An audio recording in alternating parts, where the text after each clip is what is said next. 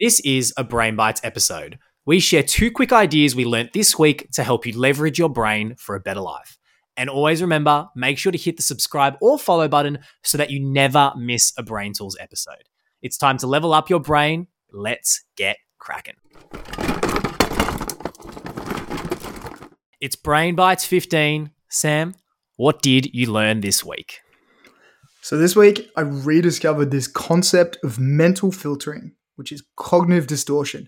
But it really came through to me when I was actually making a red Thai curry from scratch. Not a green curry, you're a red Thai man. Not a red Thai curry from scratch for my dad last week. And I'm pounding this curry paste. I put it in the pan, cook it up. Probably would have taken 2.5 hours. And then I realized I'd missed a couple of key ingredients in the curry paste. And I just couldn't get over it. I was furious at myself. And even though it was delicious, I kept just harking on this one fact that I'd missed these ingredients. And no one else noticed but me. And it kind of brings up this idea of mental filtering or this cognitive distortion where we will overly focus on the negative details in a situation and filter out the positives. It can also be called selective abstraction, or as we've talked about before, negativity bias. And in these moments, I really rediscovered the power behind reframing, and in particular, this idea of examining the evidence. It's actually one of those things that happens to us all the time, as you said, and the outcome might have been awesome. That might have been, honestly, one of the best red curries ever, but you cannot let go of those 1, 2, or 3 ingredients that are like, that had to be in it. It would have been so much better. Why isn't this as good 100%. As it should be?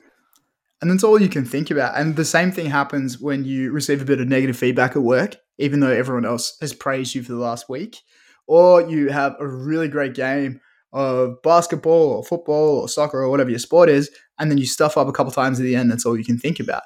And it's really just due to the way our brain filters for this negative information and overly prioritize it against the positive. So how does this whole process work then, mate?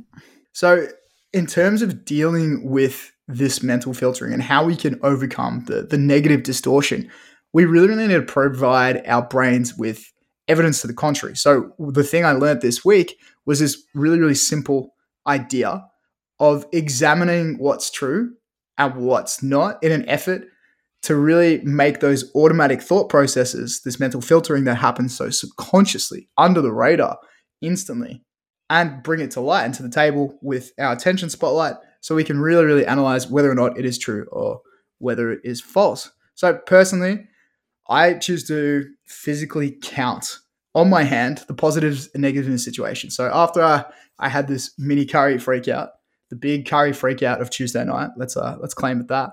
I actually went through and on one hand I forgot to add the cumin seeds, the coriander seeds, and the white peppercorn. It wasn't as authentic as I wanted to. But on the other hand, Dad said it was great. Cooked it for him. It tasted fantastic. I learned how to make it for next time. And just doing this process of examining the evidence, as it's called in cognitive behavioral therapy, allows your brain to really assess what is and isn't true, but also break up that automatic thought process. And I thought this is a really, really important idea around reframing and brain taming in the moment by examining what is and isn't true when you're going through that mental filtering process. And the usefulness of it as well, mate, would be the fact of, like, we want to enjoy the experiences that you have, right? But even those ratios of positive to negative information, that's what a bias is, right? We just only looked at the select few bits of information, but not the entire picture, and you sort of get caught in the weeds. So I think this is a really good way of being able, as you said, to distance yourself from those negative, I suppose, emotions that come with it and the negative information you're going to look at, but then also shift your attention towards, obviously, the positive or the better things in that situation. So you can make your precisely. Red curry again. Exactly. So you can make your red curry and not beat yourself up about it by simply really examining what is and isn't true, and then kind of calling out that automatic thought process, which we often let run rampant.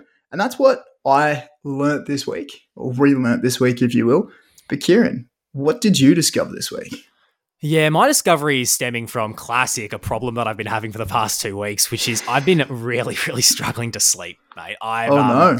Yeah, I know. It's one of those things. We do a podcast called Brain Tools. Our first episode was on sleep. If you haven't seen that, check it out. And yet the disconnect between knowing what you should do and then obviously struggling with that same thing reared its head again. And so I thought I'd go back to basics, essentially, and go back to our first episode and look at what were the things that actually worked and then went a little bit deeper into it. And there was this word, again, that I found out, and it was actually from Huberman Labs podcast as well, called circadian entrainment.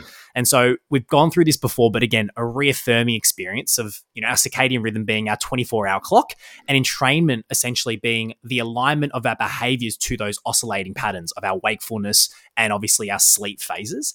And it was so interesting going down the rabbit hole of understanding the relationship between this thing called circadian entrainment and the gene expression that takes place and the production of all these chemicals in this 24-hour cycle. And just basically relearning that because I needed to teach myself that lesson. Kieran, did you go and listen to your own Brain Tools? I'm a narcissist. I actually... the ego. The absolute ego. I know, Ryan Holiday, mate. Ego is the enemy, but it's just... It is the enemy.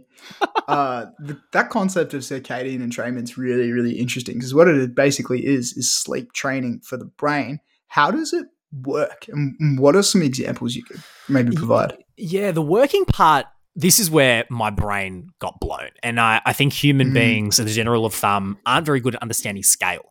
If I were to ask you, Sam, how many cells are there in the human body? Couple Just billion? Ballpark. A lot. Billion? Apparently anywhere from 30 to 60 trillion cells. Okay. And that's a lot, right? That's There's a lot going on. I'm off by a massive scale. And so when I looked into this about this circadian entrainment, how it works, it's basically saying that each of these individual cells have their own 24-hour clock of when they're producing certain chemicals, when obviously there's gene expression leading to obviously mRNA and DNA and so on. But I think that's the thing that really came to be beautiful about figuring out how this works is to know that, hey, if at certain times of the day, there are going to be these peak in the gene expression and therefore these proteins, then we want to obviously make sure that our behaviors might align with them, especially if it's low or high and so on. And I think that's where these are called the clock genes, as we've spoken about before. And another really interesting fact, the Earth rotating every 24 hours and our cells having a 24-hour clock. There's all these coincidences that I was like, hold on, this might be the secret. Oh my goodness. Now you're freaking me out. X-Files is coming back, maybe.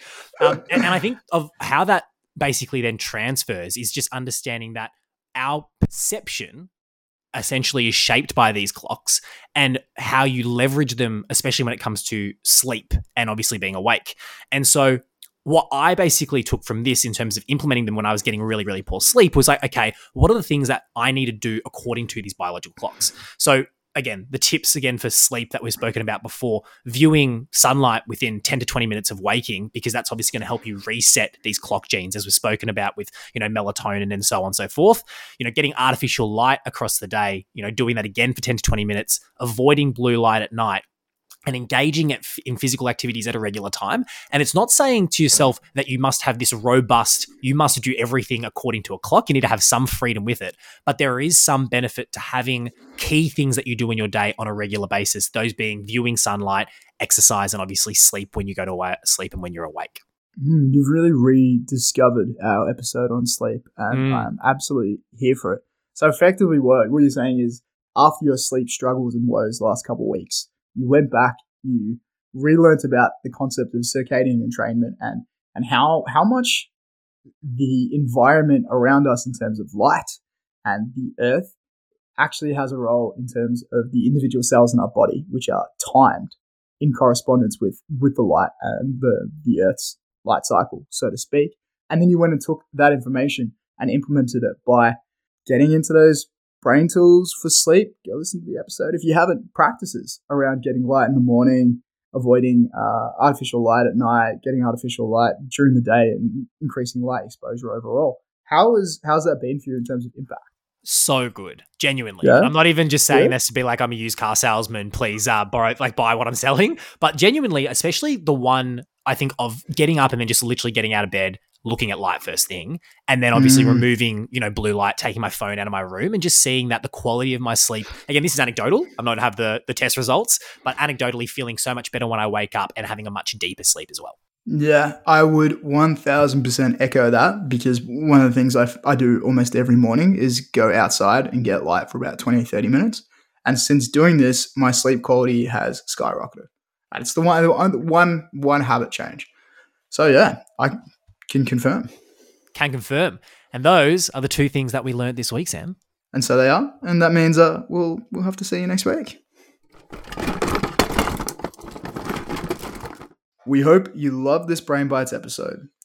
If you wanted to support us, the best way is to add a screenshot of it to your Insta story, or to share it in a WhatsApp group with friends, or share the link to someone who you think might benefit from it. We'll see you next time.